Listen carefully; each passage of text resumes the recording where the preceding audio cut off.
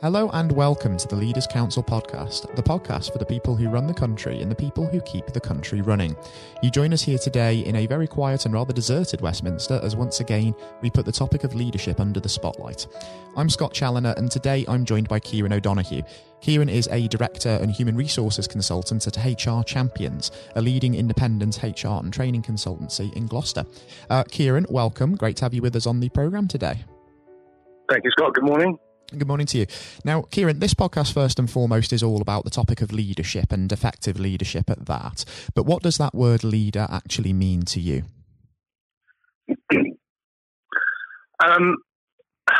Well, there's so many different answers for that question, isn't it? I think for me, if you wanted to put leadership into just sort of one or two words, I think authenticity is probably one that comes out, very strongly. I think that great leaders are authentic and passionate, believe in what they're doing, and that's what makes them leaders. That's what makes them the people that others want to follow. Absolutely. So leaders essentially are people who are examples to be followed. That's essentially what you've said there, isn't it? They've got to, especially in a business context, leaders should be leading from the top and leading by example. Oh, absolutely. Yes. The inspiration, I suppose, that good leaders are able to demonstrate is what needs to come through. Because if you're an inspiring person, and you become a person that others want to follow, and a person other people aspire to be, and I think that's all part of your belief and your passion in what you do and how you carry that out. Absolutely. Now, you mentioned things there like passion and belief. Those are essentially qualities that people have to have themselves to be able to succeed. They're qualities that essentially are innate. You're born with those. But are great leaders born in themselves, or do you think that people can develop and learn how to become a good leader throughout their life and their career? Okay, the old sort of nature nurture debate, is one that we can talk about in a whole different topic. But certainly, I do believe that there are certain things that people can learn that will make them great leaders. And for example, one of those that we always talk about is self-awareness. So if a person is aware of their own behaviour and aware of how they come across to others, then that will help them on their journey and help them to become a great leader. And it's that's what we try to inspire, what we try to teach is how to be aware of your behaviours. And how those behaviours affect others. Absolutely, because a leader, especially in a business context, has to realise that it's not all about them, don't they? It's very much about the people around them, and not just, of course, the people that they surround themselves with and their calibre, but also the impact that they as a leader have on them. Yes, and that differs from person to person. So, for example, if we talk about, coming back to that point of, our leaders born is a natural thing to be a leader, then some of those people do that automatically, almost without realising, is that they'll adjust their behaviours to others in order to get the best out of those people.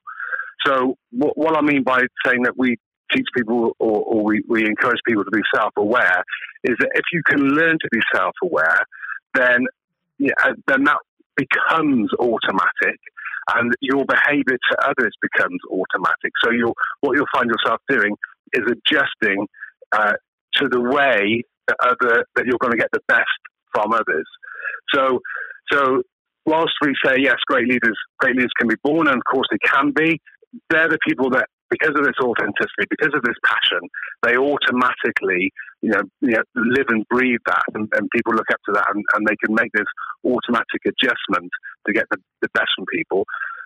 For something to learn, then if you can learn that self-awareness, you can look at your own behaviours, then that's how you can turn that into adjusting for other people, adjusting to get the most out of others, and then you can build from there and improve your leadership skills.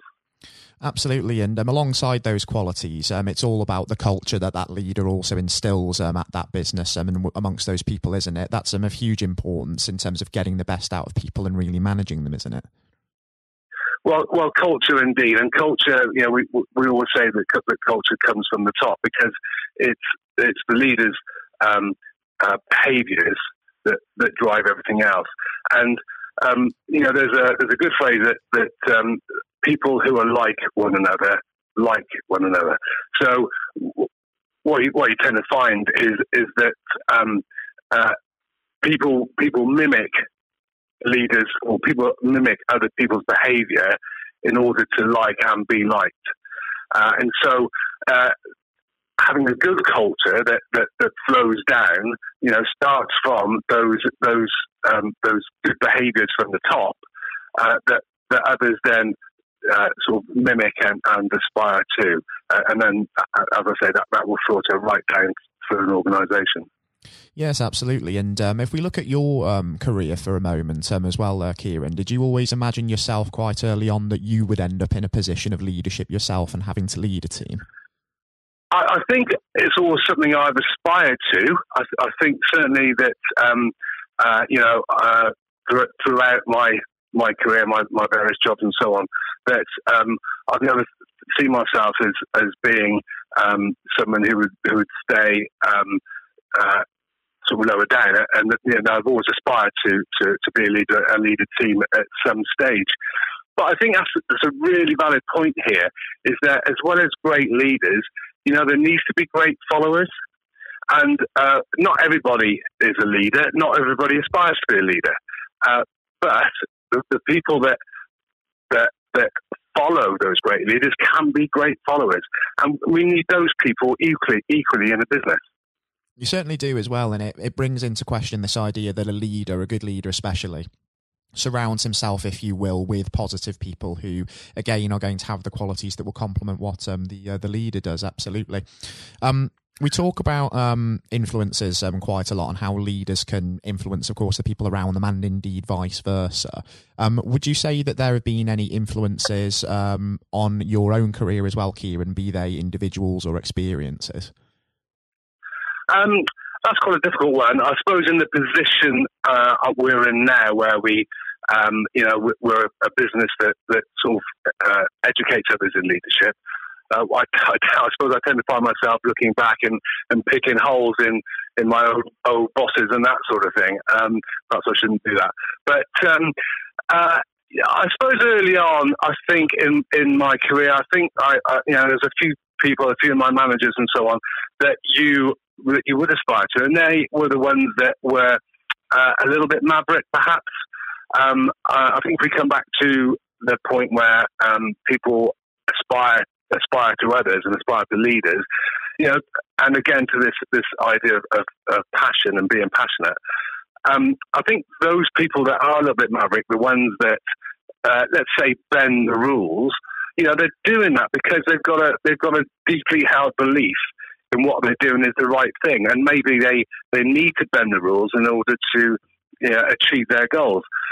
And I suppose those are the things I've learned is that sometimes being a little bit off the wall, being a little bit maverick in what you do is fine, so long as you're doing it for the right reasons, so long as you're doing it because you believe it's the right thing. Absolutely, and it can often be such individuals who are inspirations to people. A lot of people who you may ask, especially in a business context, who their influences are, do often talk about former colleagues, former managers.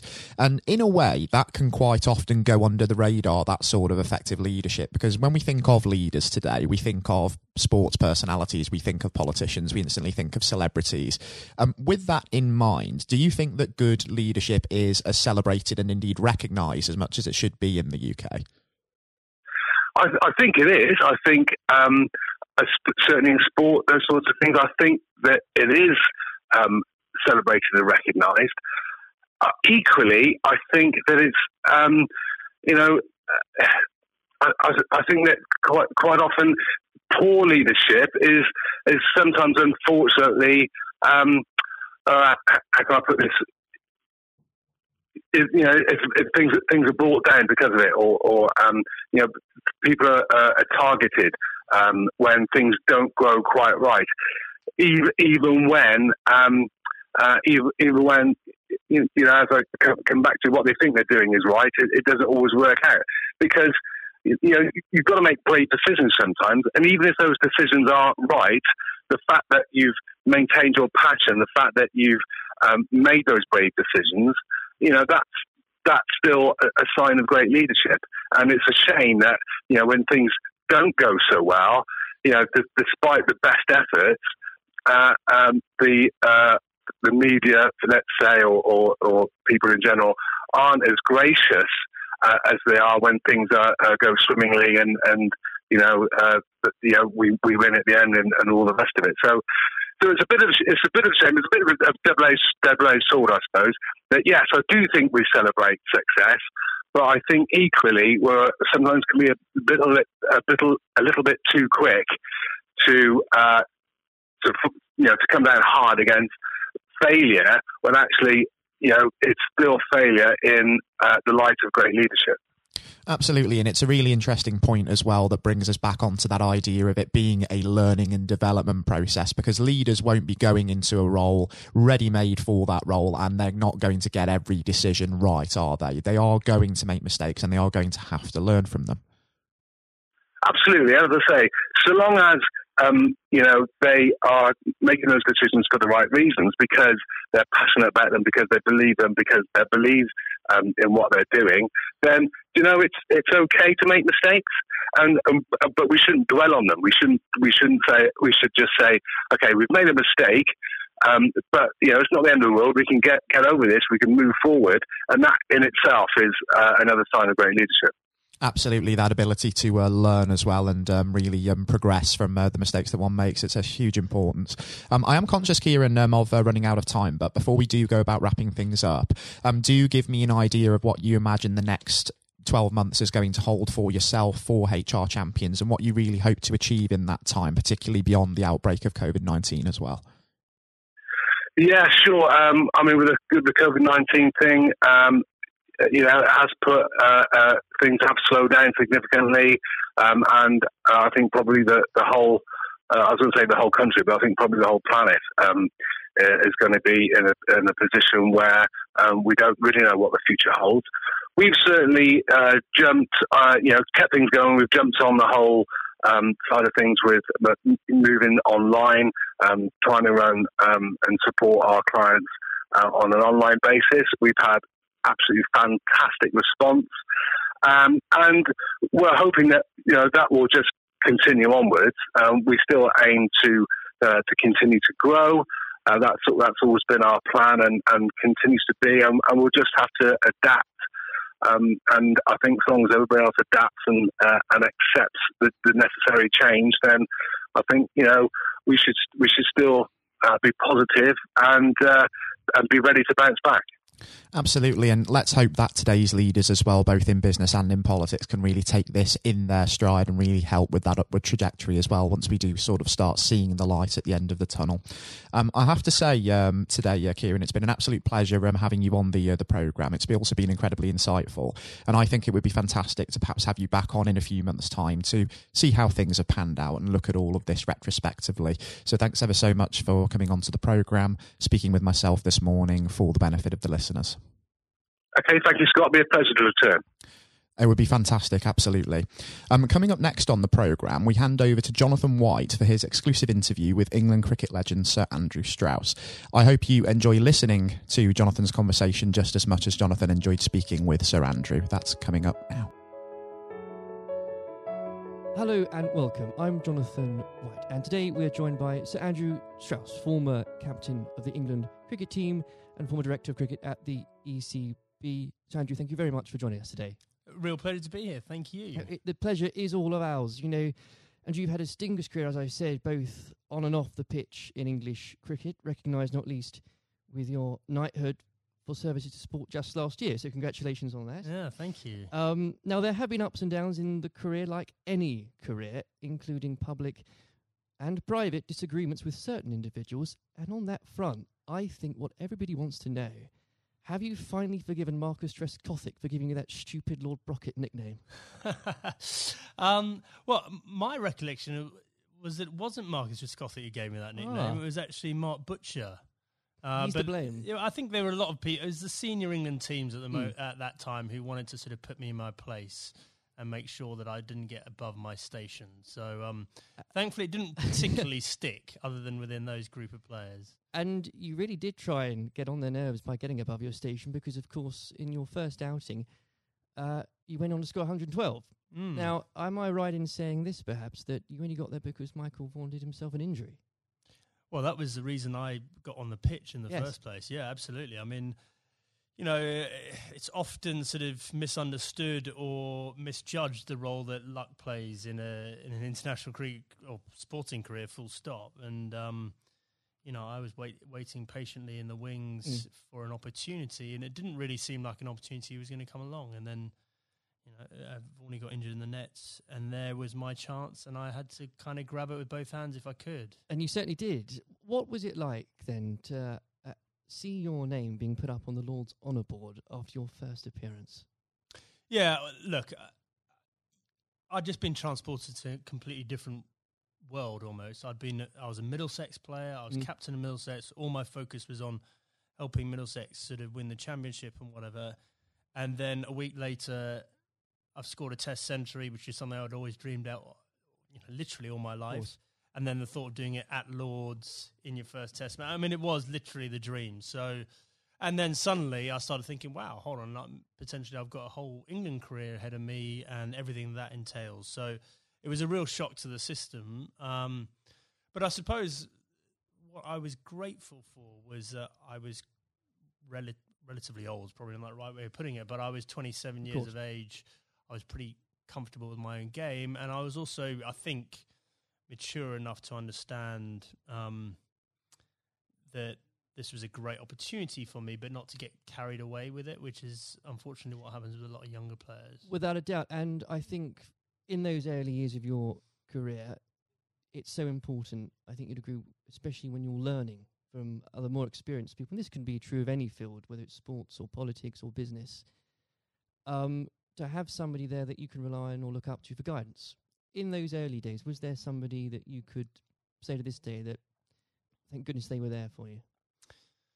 Well, I think in preparing me for international cricket, Justin Langer was a massive source of advice for me. So he was captain of Middlesex a couple of years beforehand and really helped me understand what I needed to do to get there. But then I think on the day-to-day basis, my wife Ruth played a huge role, you know, just in terms of, because I think there is that real danger that you get carried away with it and you think international sport in that goldfish bowl that, you know, you're more important than you were previously, or that whole world is the real world. And obviously all we know is that the real world, nothing's changed other than other people's perception of you. And you need that grounding. And again, that can be true of so many different areas of life. I think so, yeah. I mean, very easy to get caught up in it and end up doing different things, being with different people, sort of trying to enjoy everything that goes with international cricket rather than focusing on the actual international cricket. And itself. In those early days, Andrew, there were lots of examples where you could have got carried away because that team accomplished so much. I think for a lot of people, the 2005 Ashes series is one of the greatest sporting moments of this country's history. Now, we could chat for hours about that, but I know I wouldn't be allowed to, and you've got other places to be, so we can't do that. But if I may, I would love to ask what your highlight was personally for that, but perhaps more importantly, as a team, how were you able as a group to deal with the pressure no doubt you were feeling?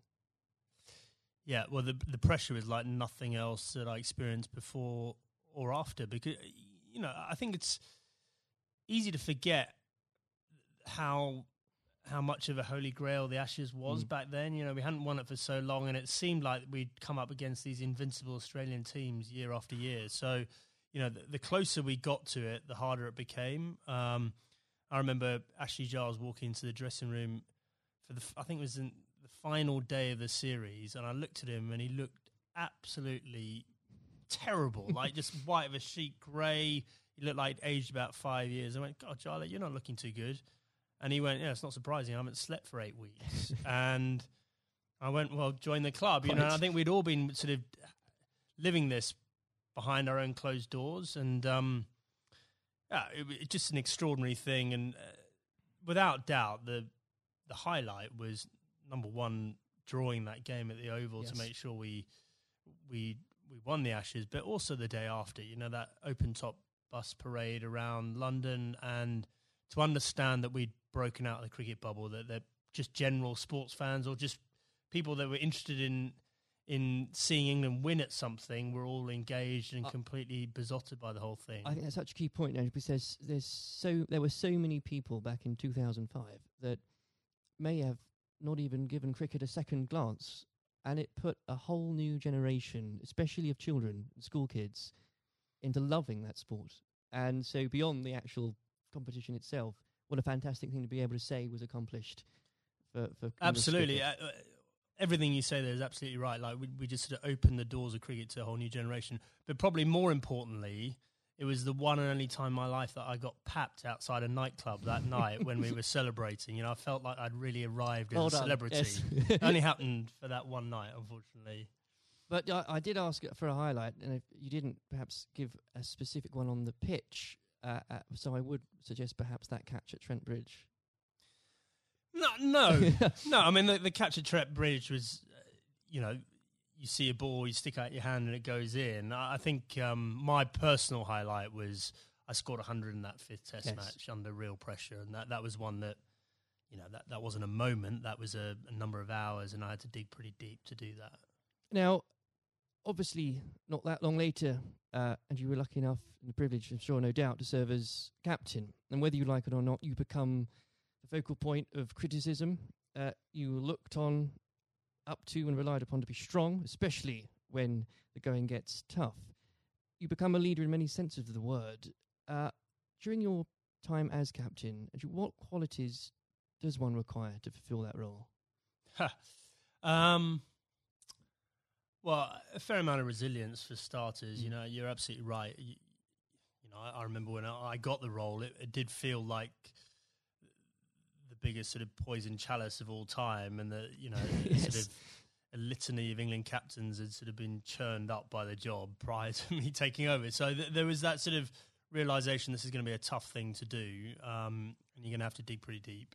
But I think actually the most important thing was sort of just pushing all that noise to one side and just clarifying, okay, if I'm going to do this job, what is it that we really want to achieve out of this? And so suddenly that becomes a bit more exciting and a bit more enticing, the idea of, well, we can do something that's never been done before here, and I've got the opportunity to play my part in that. So, you know, I think that was a big part of it for me. You know, I think a lot of those qualities around leadership, I don't think you have them until you're in that situation. Absolutely. And it's very hard to prepare yourself properly for those sort of situations. And when managing a team, you're required to manage, of course, what some people could call big personalities. Others could use different, shorter words. How poisonous can it be, when players, and indeed, and this applies again to so many different areas of life, when individuals think they are perhaps more important than a team? Well, I think probably worth broadening out that a bit. You know, I think there are all sorts of different people that you have to sort of contend with in a team environment, and the job of the leadership or the management is to try and sort of gel them all together and get them bought into what you're trying to do and whatever. So, you know, there are some people that are a bit more self-absorbed. There's some people that are slightly more maverick in the way they view the world. There's some people that are very quiet. There's some people that are, you know, perhaps very worried about what might go wrong. And so you've got to try and understand all these people individually and try and get the best out of them. But there was definitely a line there for me in terms of embracing difference up to the point where someone following their agenda was going in a completely different path from the team's agenda. And, if and when that happens, that should be a problem for a leadership. And if it isn't a problem, then you're not doing your job properly. Absolutely. And with all that in mind, actually, and perhaps this is a bit of a mean question, but what advice would you give to others in a similar position, leading a team, being looked up to? What would be the key advice you'd give to them, and that you couldn't really do without it? Just generally about leading a team? I think so, Okay, yes. Number one thing about leadership, I'm absolutely certain about this, is that the people you're leading need to know that you care about them. And if they genuinely believe you've got their best interests at heart, they will forgive all sorts of other inadequacies you might have, and I definitely had many, because they'll know your heart's in the right place, and they'll feel comforted. There'll be a degree of sort of psychological safety or whatever you might term to make sure that the team comes together when the going gets tough. If they genuinely don't believe you care about them and you're in it for yourself, doesn't matter how charismatic you might be. It doesn't matter, how gregarious and how impressive you might be as a person.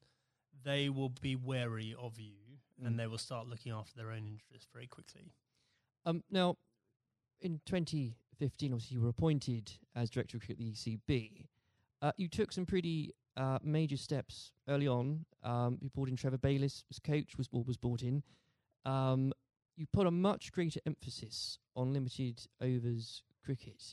Now, in the abstract, what had you identified that needed to be changed for English cricket? And were there qualities that you had developed, you'd found out you had as England captain, that you were able to bring over the job? Okay, so the first thing was we had this unbelievable opportunity of the World Cup on home soil in 2019. I was sick and tired of watching us make the same mistakes in World Cups, and this includes my time as captain. We just kept it on sleepwalking our way into it and pretending everything would be all right on the night, and it never was. And so I definitely made it our priority to win that 2019 World Cup. I thought that was more important than anything else that was going to be taking place in my tenure. And I knew in order to do that, we had to completely shift our perception of white ball cricket. Quite a radical shift from what we were coming from. Yeah, but the rest of the game had moved on. And the rest of the game had understood that white ball cricket was playing an increasingly important role in both financially, but also in terms of players' focus and interest. Yes. And we had to move. In fact, we didn't have to move at times. We need to get ahead of the time. So, we had to completely shift both our philosophy, but also the way we played in order to do that. And I was very lucky having both Trevor Bayliss and Owen Morgan, who were prepared to sort of role model that and lead that through.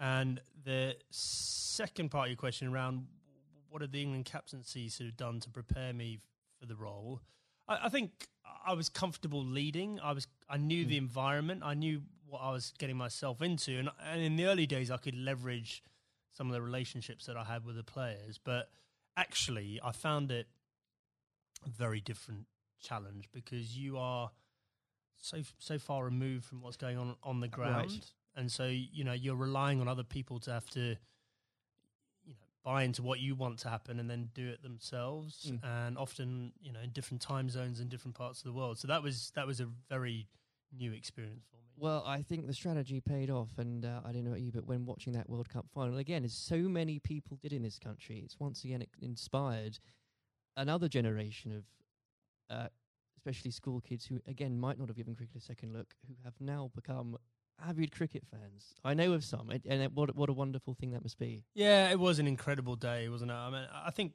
in our vision, like when we're talking about the opportunity of winning the 2019 World Cup, I had this vision in my mind of Lords on a sunny day and a close finish and the incredible kind of, emotion that went with it. No one could have dreamt how it played out. I've never seen anything. I've never seen a game of cricket like that in my whole life, and for it to be the World Cup final was quite extraordinary. I know some fantastically avid cricket fans who were Googling there and then what exactly the rules became, because so was I actually. Yeah, absolutely. Now, Andrew, in your wife's memory, you established the Ruth Strauss Foundation last year. In doing so, whether you'd admit it or not, yourself and the foundation has become an inspiration to thousands, husbands and wives, mothers and fathers, sons and daughters. Please do take some time, if you wouldn't mind, Andrew, to explain to the listeners the work the foundation does and what it's been like to lead a project like that. Yeah, thanks. Well, look, I mean, we obviously had a very tough journey as a family. First of all, Ruth being diagnosed. Ruth was someone that was always well. You'd never think she was going to be someone that was sort of laid down by cancer. And for us to find out that she had lung cancer was extraordinary. She'd never smoked a cigarette in her life.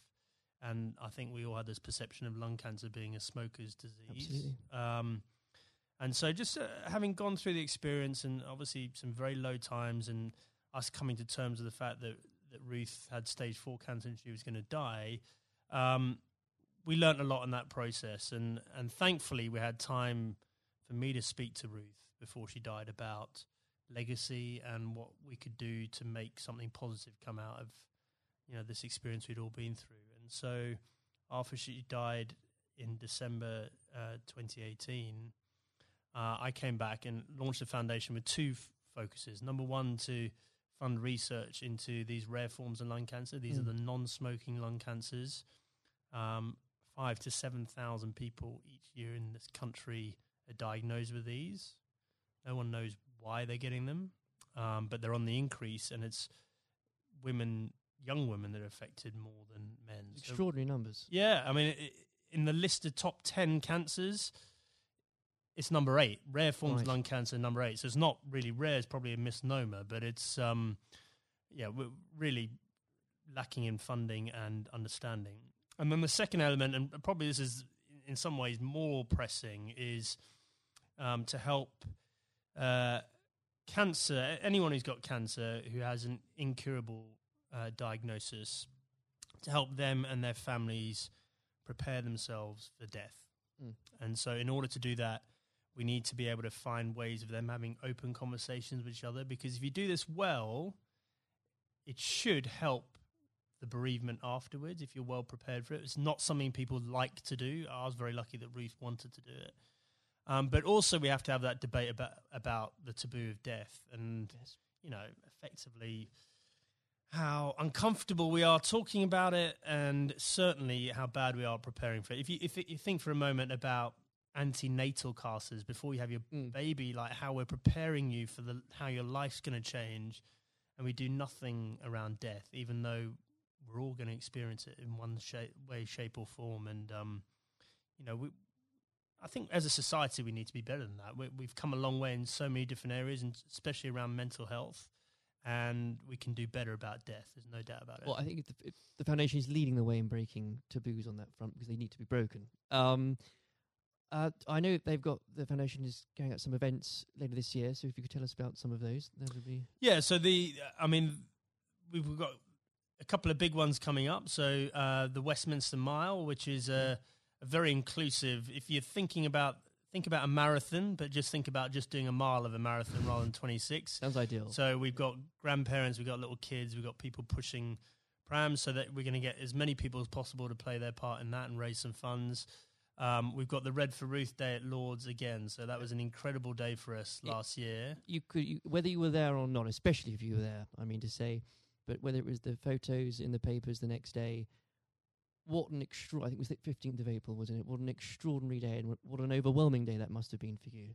Yeah, absolutely. Well, I mean, an Ashes Test match is a big day anyway, yes. And then for us to have that extra element of the Red for Ruth Day, and to see the wave of support, myself and the boys were incredibly profoundly affected by that in a good way. We felt so much love and support there.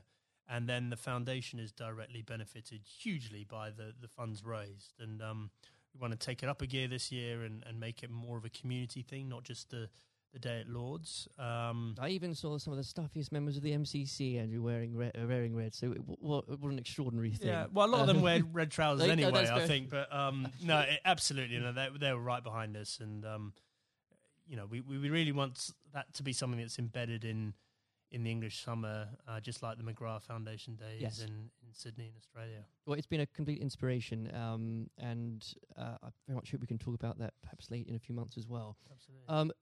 Before we go, as I'm conscious of the time, it's also an exciting year for domestic cricket, not least because of the introduction of the 100, not without its critics, Andrew, I know you're a big proponent of it. The Blast has clearly shown that the short form of the game has brought cricket to a new and growing audience, exciting games. What do you say to those that ask, why do we need the 100 as well? So the 100 is the most important step forward in domestic cricket in this country ever. And the reason for that is that increasingly, there's two things. First of all, we need to break out of the cricket bubble. So the Blast followers tend to be the same people that follow other cricket. Right. And therefore, that's a small audience and potentially a declining one over time, even though the Blast sales are increasing. We need to break out of that and try and get more general sports fans into cricket. But more importantly, just the way the tournament's set up, and it's one game a day over a 6-week period, broadcasters will pay money for that. And therefore, what we're trying to do is reduce our reliance on international cricket paying all the bills. If you think about Test cricket and some of the issues around the world, we just can't rely on that money coming in to fund the game. So we need to find another way of doing that. I just think it's going to be an incredible success. I'm so excited about it. I know there are people that are worried about it, but in 2 or 3 years' time, we're going to have our own short form tournament that will rival the Big Bash, and we'll be moving towards the IPL. And those are two enormous events out there, and we can have our own version of that ourselves. I can feel your enthusiasm for it. As an Essex fan, I'm still stumped as to, I think I'm going to have to choose between either supporting a team based at the Oval or a team based at Lords. And I'll get over that, but I'll have to do it. Well, surely it's got to be the Lords one, right? Of course. Yeah. Sanju, it's been an absolute pleasure discussing that and everything else with you today. Thank you very much. Cheers. This has been the Leaders Council podcast. Thank you for celebrating excellence in leadership with us. I've been your host, Scott Challoner. Until next time, goodbye. Thank you for listening to our podcast. The views expressed within the podcast do not reflect the views of the Leaders Council of Great Britain and Northern Ireland, its parent company or subsidiaries, members of staff, or other guests of any other person therein associated.